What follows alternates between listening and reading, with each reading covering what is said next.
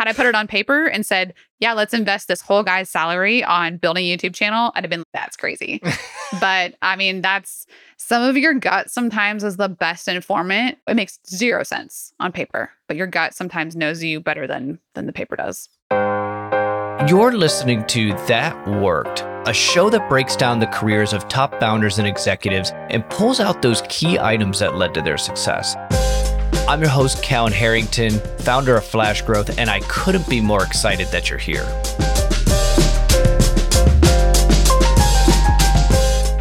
Welcome back to another episode of That Worked. I'm excited for this week's guest.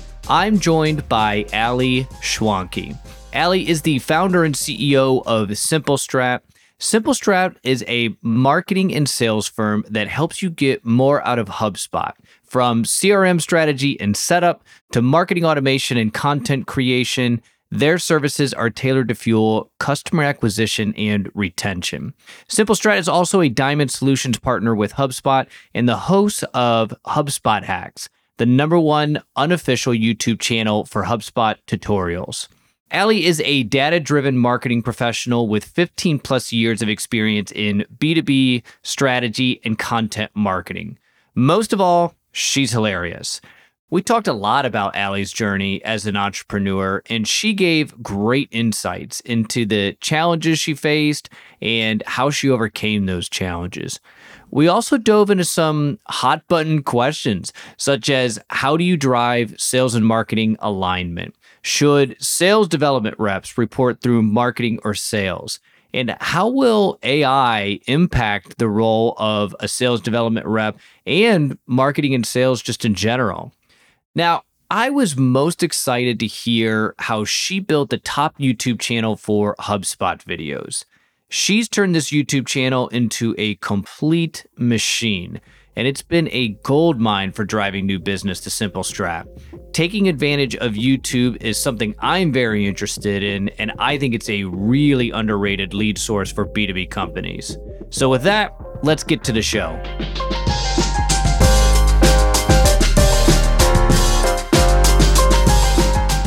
All right, today's guest, we are joined by Ali Schwanke. Ali is the founder of Strat. Ali, welcome to the show. Thanks for having me. I'm excited because you are somebody, I love our sessions when we go back and forth talking about content, entrepreneurship, growing a service business just in general. And one of the areas that I want to kick this off with, I know you had a really successful LinkedIn post back in the day, and it was, what is the one question every entrepreneur hates? Well, first of all, let me tell you about my stance on LinkedIn. I'm going to get to that in a second. But second of all, this is one of those examples of it's not a platform to just post things. It's a platform for engagement. And so one of the reasons why this did so well is I think it struck a chord with people. And that is I had been 2 years into what I was doing. I previously was employed and I had gone off on my own. So again, not unlike some folks who go out as a consultant. And the thing I didn't understand at that time was when you leave a company and you start a new company, everyone around you is waiting for you to give up or fail. And they're not doing that on purpose. They're doing it because you had the guts to do something that they didn't have to do. And they hope that if you fail, it makes them feel better about them not taking that risk, right? So the question that every entrepreneur hates is, are you still doing that thing?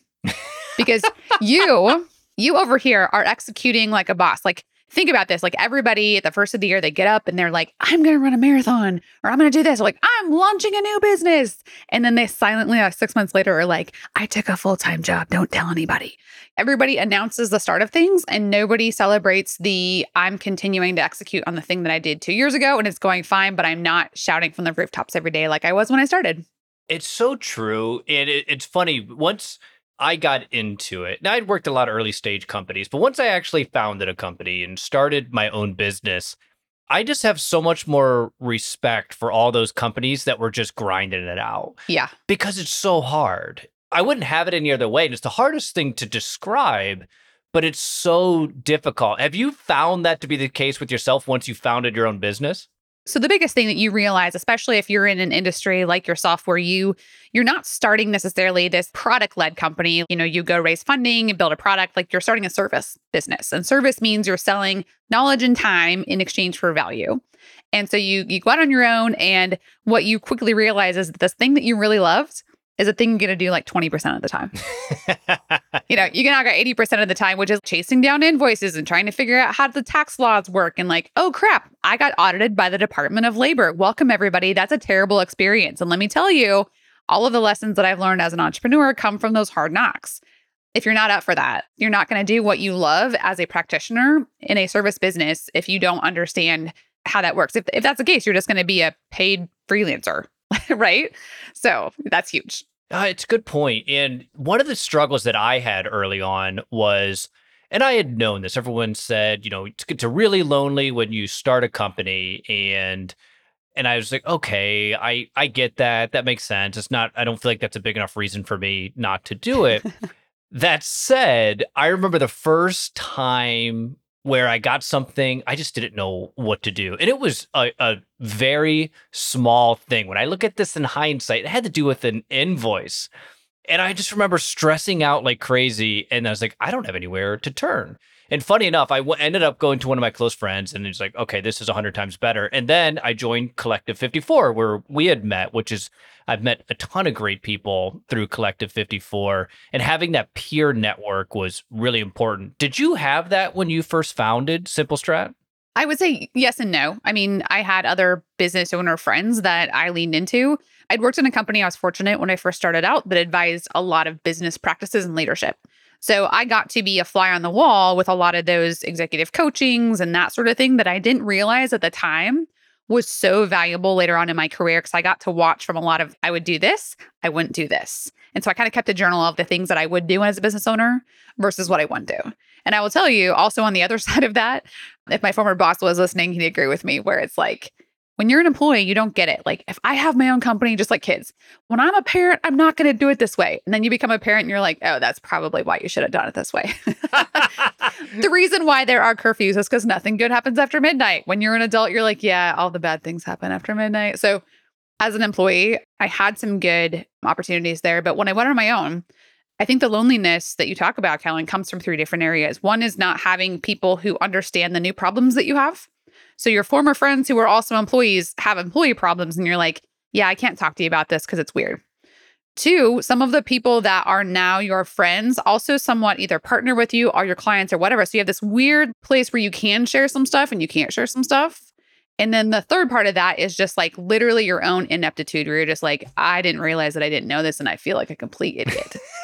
And being okay with going into a situation where you're like, you can let that vulnerability down, and finding those people you can trust, like that takes time. That's so true. And for me, it was, I had always operated from a P&L. I never cared.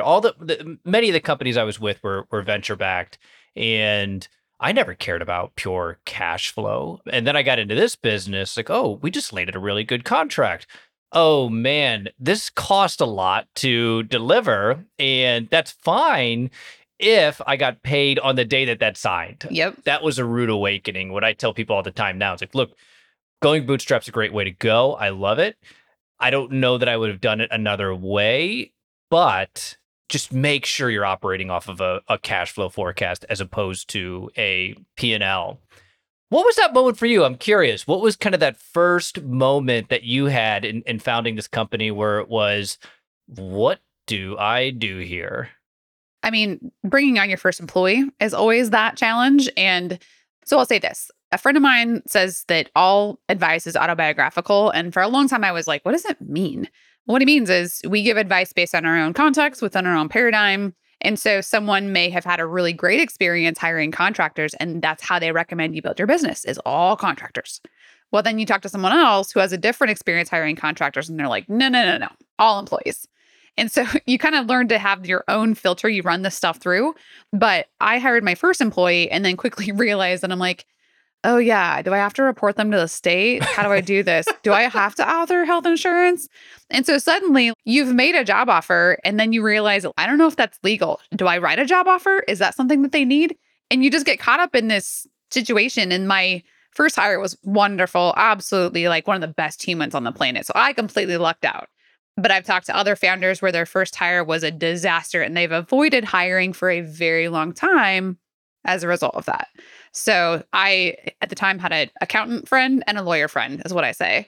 And they both, they were phone calls away. And I just dug into them as deep as I could. Totally. Having those advisors is huge, and pay for good help 100%.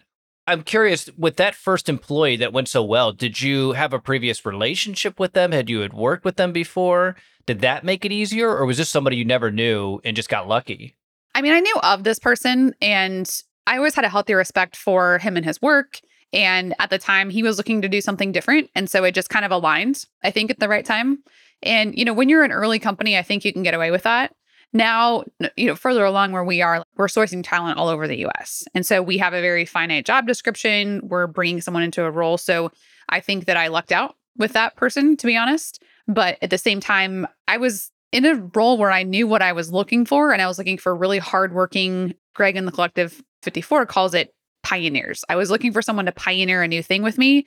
They weren't coming in being like, what is my job description? And I cannot veer from it. One day I'd be like, go get the mail. It's just you and me, buddy. Go get the mail, And he wasn't like, oh, that's beneath me. Right. So it just was a good personality fit for the time, for sure. Where did your career start out? What did you do prior to Simple Strat? Well, actually, the question is, what didn't I do? That's a hard question to answer. 'Cause I think if on paper you look at my journey, it looks schizophrenic, but it really just looks like this path that continued to morph into things that built on the next thing. So my first business outside of college was a photography business, and I'm really good at visuals, and I was great at that. I hated working nights and weekends. And bridezillas are a real thing. Bridezillas and naughty children are a real thing. And I did just not have the stomach for like that. Plus, it was about the time that all the mommy photographers is what evidently they were called, momtographers. Everyone got a digital camera. They were moonlighting as a photographer. And just like the value there, I didn't want to build a giant studio. Bye-bye. So I morphed myself into marketing, into some creative publishing, and kind of just everything led from there. But my first foray was a photography studio. And that's also where I learned my first tax law. Didn't charge tax on some stuff, and the Department of Labor will call you about that if you do not do that. So they tend to not like that. As I understand it, they tend to not like that. Yeah, to this point where if I anybody with the name of Ruth calls me, I have flashbacks of this terrible phone call that I used to ignore. So did you know you wanted to be an entrepreneur? It sounds like you did. You went right out of the gate and to found a company, or did you kind of fall into it? I would say I didn't know if you go back to high school growing up, I didn't know what an entrepreneur was. I didn't really even know what owning a business was. I think we all define the world based on what we interacted with and who was part of our life. And my family had, you go to college, you get a good job, and then you become a supervisor or, a doctor. And I went to school pre-med because I thought smart people become doctors. Mm-hmm. A plus B equals C. And what I realized was that I thought business entrepreneurship was this is terrible, like owning a Hardee's or owning a Dairy Queen. Like that's how you owned a business because that's the type of world I was in. And when I started working for this company early in my career, he was one of the first people that introduced me to the idea that your photography business is something you could have sold had you structured it in a way that you created a business and not you just take pictures. So I would say that I've always done something on the side, but it took several years, I'm trying to think of how many, in my career before I was willing to go out on my own.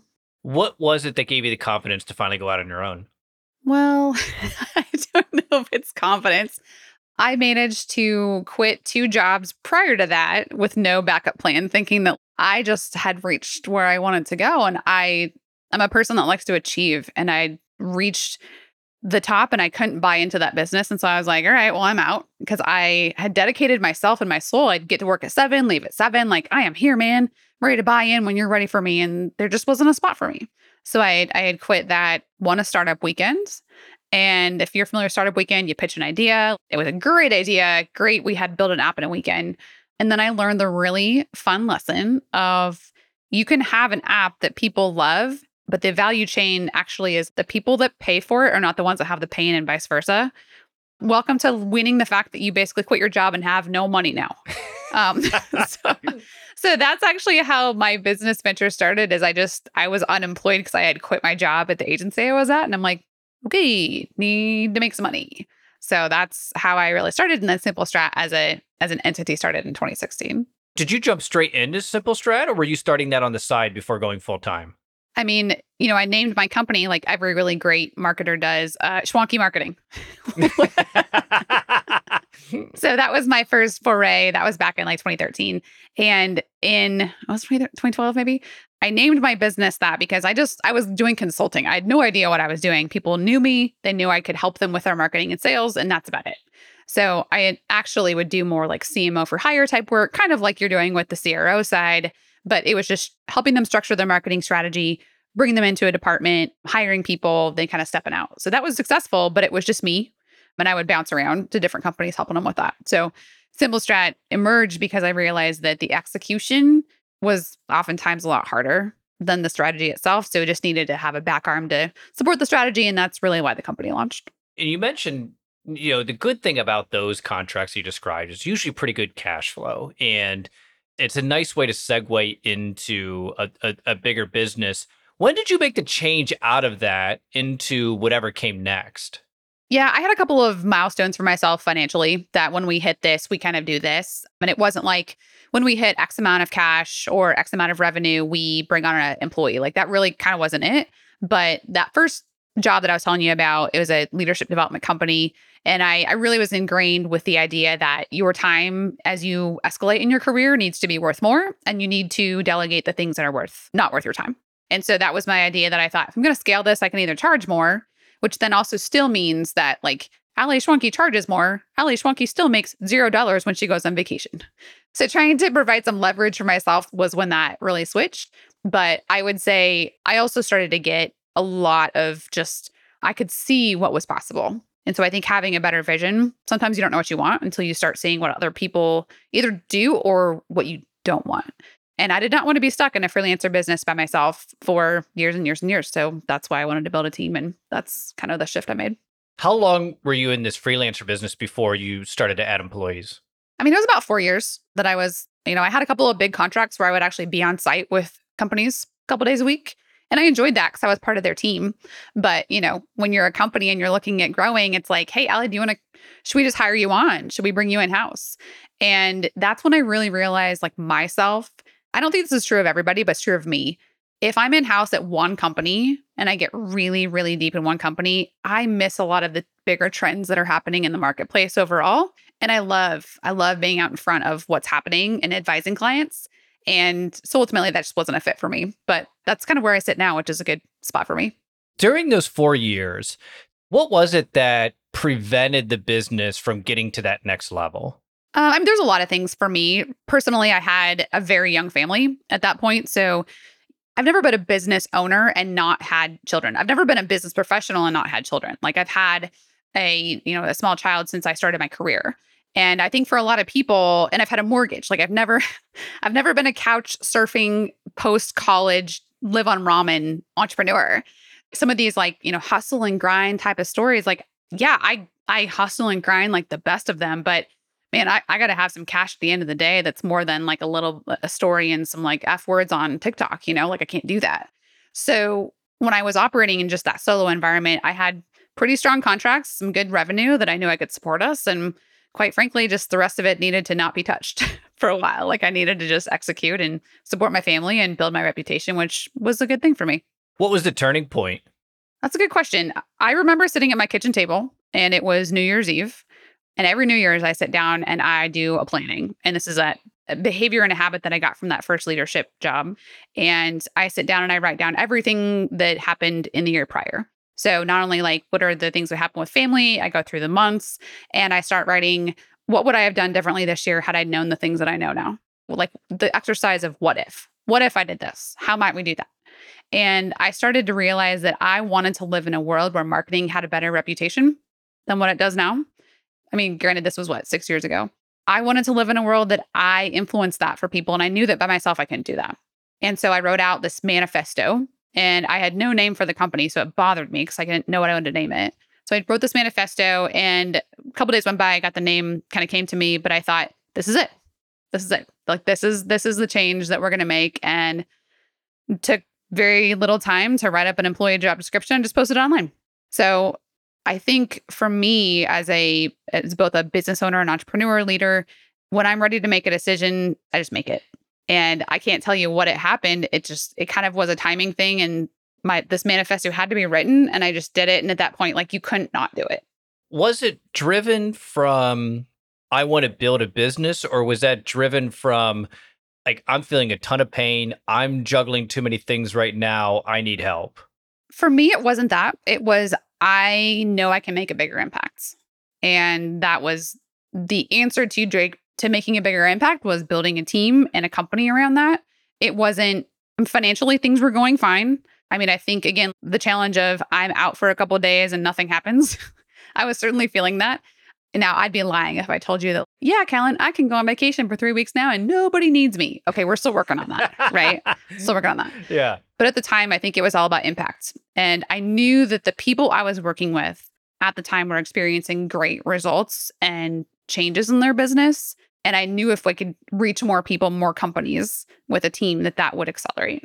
Gotcha. So for you, it was more mission driven than mercenary driven. Mm-hmm. Gotcha.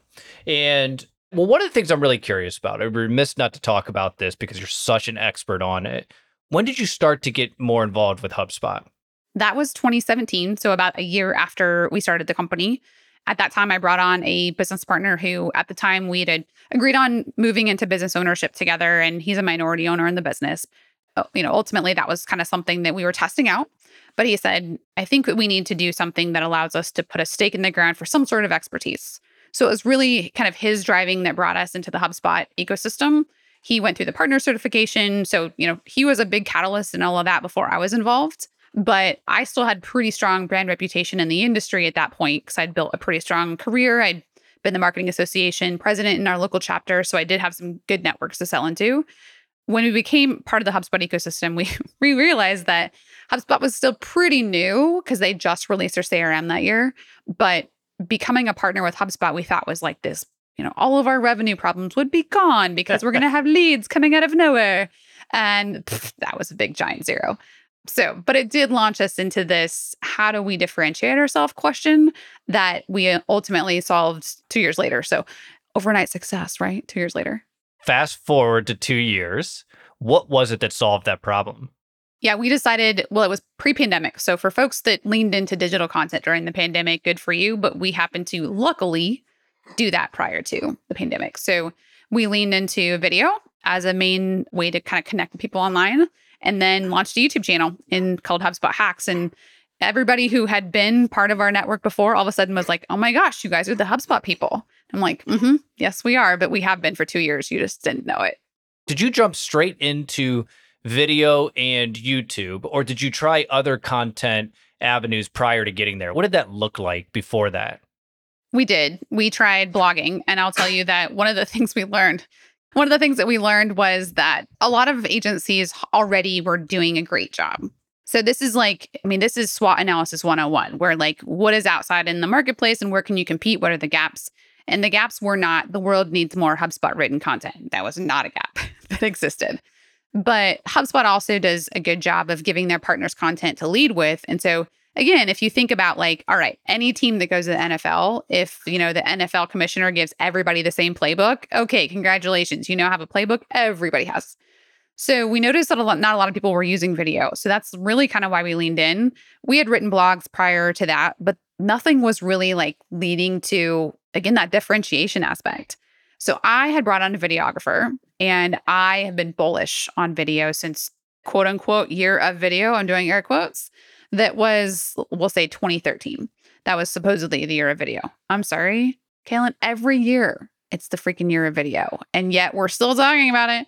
And what I realized in that was video has typically a pretty high dollar perception. So the market that we were in was like, oh, that's so cute that you guys have video. Yeah, we're not going to buy that right now. And so we had this videographer on staff that, had we not had that full-time person in-house, I don't think we would have started the channel because we wouldn't have had the resources. And so it was as luck to have it, we're already paying this guy. Let's just lean into it. That's literally how it happens. And then we started seeing that people were watching the videos, picking it up. We had identified the strategy and the gap, but until we started actually executing, you just don't know. So had I put it on paper and said, yeah, let's invest this whole guy's salary on building a YouTube channel, I'd have been like, that's crazy. But I mean, that's some of your gut sometimes is the best informant. It makes zero sense on paper, but your gut sometimes knows you better than the paper does. You know what? A couple of things that I find interesting about what you just said. So one, if I'm hearing you correctly, you hired this videographer because you were going to start selling video packages to... Oh, I sold one video. Which, most people, I would say, would probably just let that person go, save the money. You decided to keep him, roll the dice, and start building high quality videos on YouTube. And then also, just for the audience, if you're unfamiliar, Allie absolutely dominates all HubSpot videos on YouTube. If you search HubSpot on YouTube, you're going to find Allie all over the place. And as people know, YouTube is hard, but it's also really doable. I'm curious, what were some of those early mistakes that you had when you started to kick this channel off? And what were some of the early learnings that you had? Yeah, I'll never forget, one of the first things that I learned is there is a big difference between a video strategy and really great video production. And what I mean by that is just like if you go out and say, I'm going to find a marketing plan to grow my business. Okay, your marketing plan is going to vary based on what resources you have, what your goals are, what your product is, all of that kind of things. Like all of the inputs vary, which means your outputs vary. And if you look at a lot of the advice around growing YouTube and growing a channel, you get these creator sort of insights. And so our videographer, we didn't know this. He was in charge of uploading and he did a great job. Like I am forever indebted to his kind of vision and the creative element that he set. But we were posting in the description, we put like the soundtracks that we used and we put they were edited in Adobe and like we put all the stuff that creators care about. That, who cares? Like no business owner is like, good job, I'll now work with you because you edited it in Premiere. Like nobody cares about that. And then I just laugh now because if anybody knows anything about YouTube tags and like SEO strategy, oh my God, our tags were things like, this is terrible. Midwest and marketing and, HubSpot. I mean, that's like walking into a room and saying, I am woman. Right? And myself included, I'm not as familiar on tags and such on YouTube, but what should those tags be? Yeah. So, I mean, YouTube SEO strategy is boiled down to a couple things. One is, what is the search string or something when you're doing a search-driven strategy anyway? What is something that someone would go searching for on how to do in YouTube and how would they say it? So 101, if I was in your shoes, like how to build RevOps, even like, let's start with like, what is RevOps and what does it mean, right? The name of the video would be, what is it RevOps and what does it mean? Okay, that's the name of the video because that's literally the string. Well, so that's the title. You write a description on YouTube just like you do in a blog. And so you write the description and you have to include those strings in your description too. You have to include them as tags. You need to make sure and you have relevant links to any other content, any other videos that you might have called info cards. So all that's going to be super important. And unbeknownst to me that I didn't know what I didn't know. And so I had two people on my team running our channel and I got in there about 5 months in and one, we had enough content at that point to optimize. So people will often say like, oh, our program's not working, whatever. And it's like, dude, you're on like day 5 at the gym. Like you lost your water weight. Good job. I can see a little bit of your bicep. We are nowhere near the finish line. And then you just don't have enough data to do anything with. Oh, we're going to analyze the watch times. Dude, you got like 1,000 hours. Wait till you get way more than that. So anyway, I re-optimized a lot of that and ran some experiments and started to learn with all that data. And I will say, like, as a sales and marketing professional, if you don't have something to learn on, this is why people start their own channels, because you can't sometimes experiment on company stuff. Clients weren't letting us do some of the stuff we knew that we wanted to do because we didn't have like a case study. This is very new territory, Callum. Like, who in the right mind is going to give us thousands and thousands of dollars to invest in a YouTube channel if they can't figure out what to do with it? So this has been our experiment. I've been the one taking the risk on it. And now people are asking me like, how did you know? And I'm like, you know what, jerks? I didn't know. I totally just bet on it. And it just happened to be a good bet. I can tell you all the stuff that's been a terrible bet, but this just happened to be a good one. Interested in some of the terrible bets. Okay, well, the terrible bet number 1 I just told you about, which is, oh, everybody's going to buy video. And they didn't. So that was terrible bet number 1. Terrible bet number 2 was We thought at some point we would lean into helping fitness brands because that's an area that a lot of our team had experience in, we were passionate about. Oh my God, talk about like the worst learning ever is we started ranking for some of these keywords. And then we discovered that seriously, nobody had a budget. Great. Now we get all these inbound inquiries that nobody has any dollars to spend with us. That's a great marketing plan if you want to try that one. I mean, we bet on this local user group we were going to run in our region. And unfortunately, where we're based in the country, everybody has a very DIY mentality. So they were just, thanks for the advice. Bye. So, free lunch and free advice. That's a great marketing strategy. I highly recommend that one. So, I mean, there's a whole book of these. If you don't have a book like this, you probably aren't trying enough stuff, to be honest. You got to have some failure stories. Otherwise, you're not risking enough. That is so true because you don't figure it out from the successes. And 2021 was for me, for sure, I could tell you that was a big one because 2021 was shooting fish in a barrel. I was getting clients left and right. They keep saying, hey, can you do this? Could you do recruiting? Can you do sales training? Can you build out our CRM and all these different things? Now, fortunately, that last one stuck. But prior to that, all these other things, I had no business doing any type of recruiting. Yeah. Like there was no reason to be in there, but I just took anything that came across. And then 2022, all of the fat was cut from budgets and you had to focus and you had to get serious on that. Now, you hit on one of the things I'm interested in.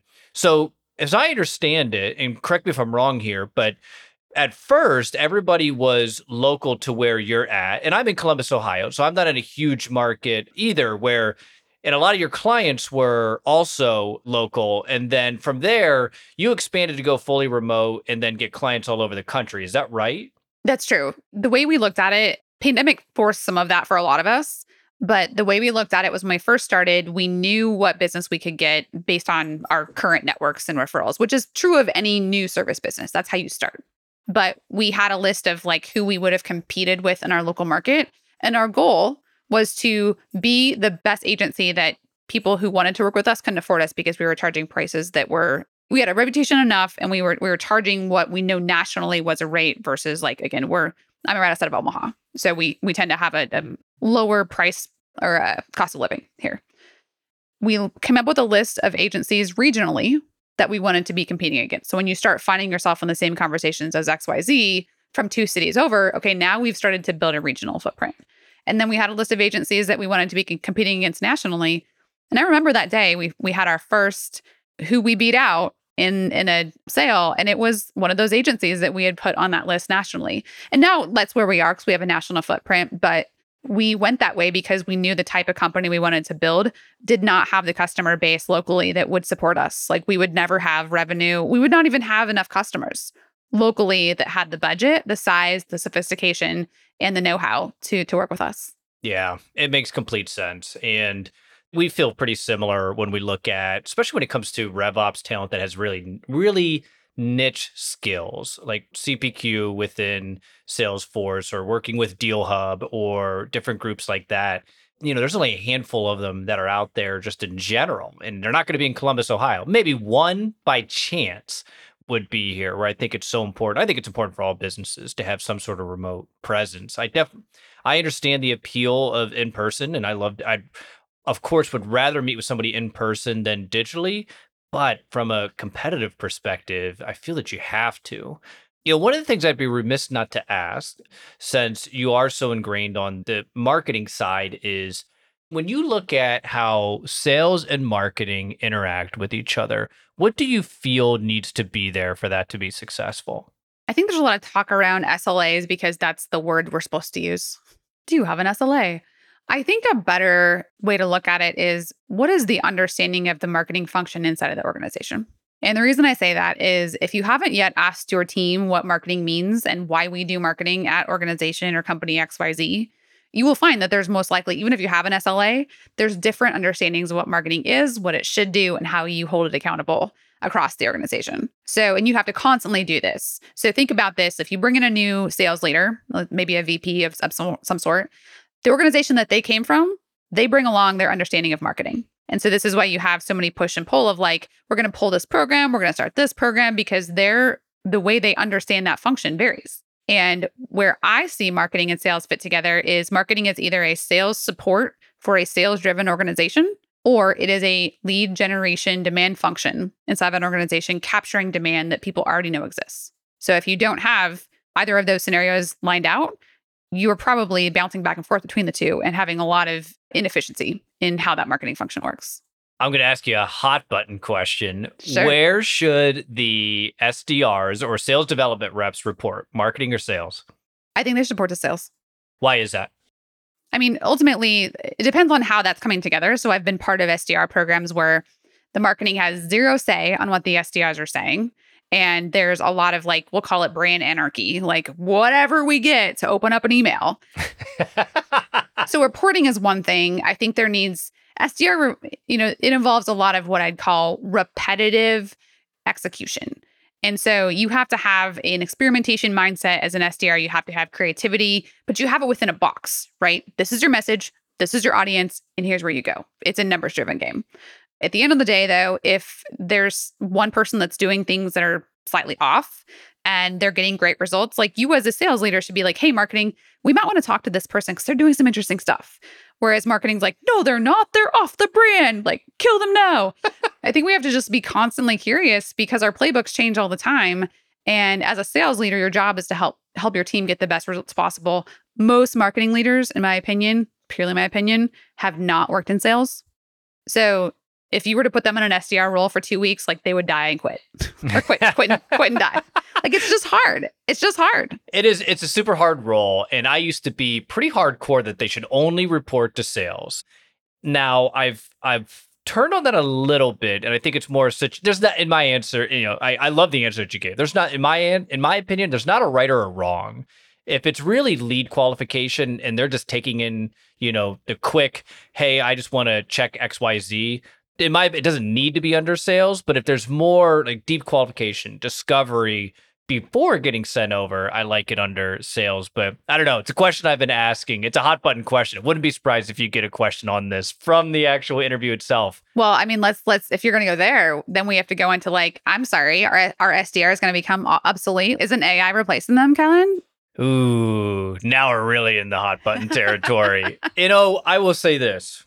I think it's going to be interesting. Enterprise, it's going to be a long time for AI to replace that.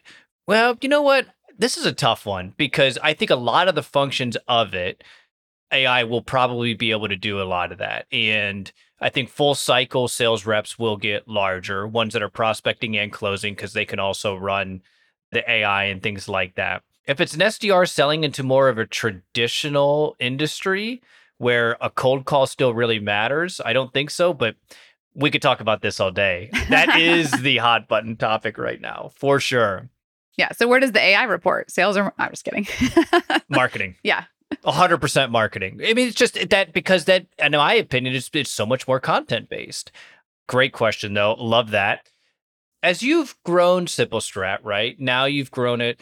You've got a number of employees within the company. What does that next evolution look like for you as the leader of the business?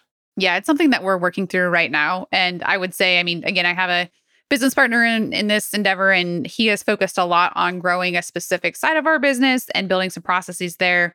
I'm working on the content side to do some of the same things, but it's elevating myself out of a lot of the delivery so I can spend a lot more time on market research. And by market research, it's really having conversations and understanding problems in the context of new product offerings. So we've got a content multiplication framework it's a content multiplication toolkit that's coming out in a couple of weeks. And so because so many people like yourself are doing long form content, videos, podcasts, whatever, they're not honestly giving them the distribution power that they need. Mm-hmm. So we're working on, create once and multiply forever. And so we've got that, kind of coming out, working on helping folks better leverage LinkedIn. Oh my goodness, it's such a gold mine. And people think it's all about posting, and actually posting is 1/100th of what you do on the platform. So I think where my superpower is listening to people. Terrible to say this, but listen to people complain. And then in their complaints, there's typically a problem to be solved. And if I can get myself out of some of the delivery work with better systems and processes in my company, then I can spend my time on that. Yeah, absolutely. So if I'm hearing you correctly, it's we're at that next stage of the business. In order for this company to really be able to continue to grow, expand, add new offerings, I need to be out of the actual delivering the service on behalf of our clients. And I know you're a lot far removed from that, but all the way out. Is that right? Yeah, I mean, I think I'll still be involved in some of the things where, in a service business like ours, people do pay for time with the founder and they do want some of those ideas and fresh perspectives. But from where I sit, I'm looking at, okay, how do we run meetings at Simple Strat? And what are the 5 types of meetings that we have? And how do I make sure an employee is quote unquote certified to hold one of those meetings? And it would be consistent across the organization. And I would say in the last probably 3 to 4 months, I've started building out all of these things in Notion. And we've got a pretty strong initiative here in Q2 to really make sure that gets, like we have a webinar series launching. Allie is doing the first webinar, but Allie's not going to do all the webinars. So how do I certify people to host a webinar at the same level I would and not make you want to go to sleep? Simple Strat does not put on webinars that put you to sleep. That is not something that we do. So how do I make sure that doesn't happen? Absolutely. Last question. If you could have a conversation with your younger self, age totally up to you, what would that conversation be and what advice would you give them? Take bigger risks sooner. We always talk ourselves out of risks so we go into this like worst case scenario planning. And the further I've gotten in my career, the worst case scenario, nobody planned on COVID. And if your business survived during COVID or you made some significant life progress during COVID, welcome to the thing none of us ever figured out that we would be able to do. But 2, you're much more resilient than people might think you are. Like everyone wants to talk about failure. Your failures are just learnings. So take bigger risks sooner because you execute at the speed of learning. And if you take a long time to learn things, you grow slowly. That's excellent. Starting my own business was a big fear of mine. And even the first couple months of doing it, it was on my mind of, oh my God, this could fall apart at any time. And then whatever reason, that just started to become less and less and less and less. It didn't mean that the risk still wasn't as great. I just didn't care as much. I thought it was really interesting. So I love that advice. Allie, as always, it was great talking with you. And I appreciate you coming on the show. You gave so much great advice today. Yeah, thanks. Well, I'll have to have you on my show and we'll talk about the AI/SDR conversation maybe a little bit deeper. I love it. I'm 100% game for it. Deal. Awesome. I hope you enjoyed Allie and I's conversation. I loved hearing the strategy behind the YouTube channel that Allie built. It's definitely a route that I want to try myself. If you want to learn more about Allie, you could find her on LinkedIn in the show notes. Also, if you like this episode, you could find me on LinkedIn to let me know. And if you really want to support the show, a review on Apple Podcast or Spotify is very much appreciated. Thanks for listening, everyone, and I'll see you next week.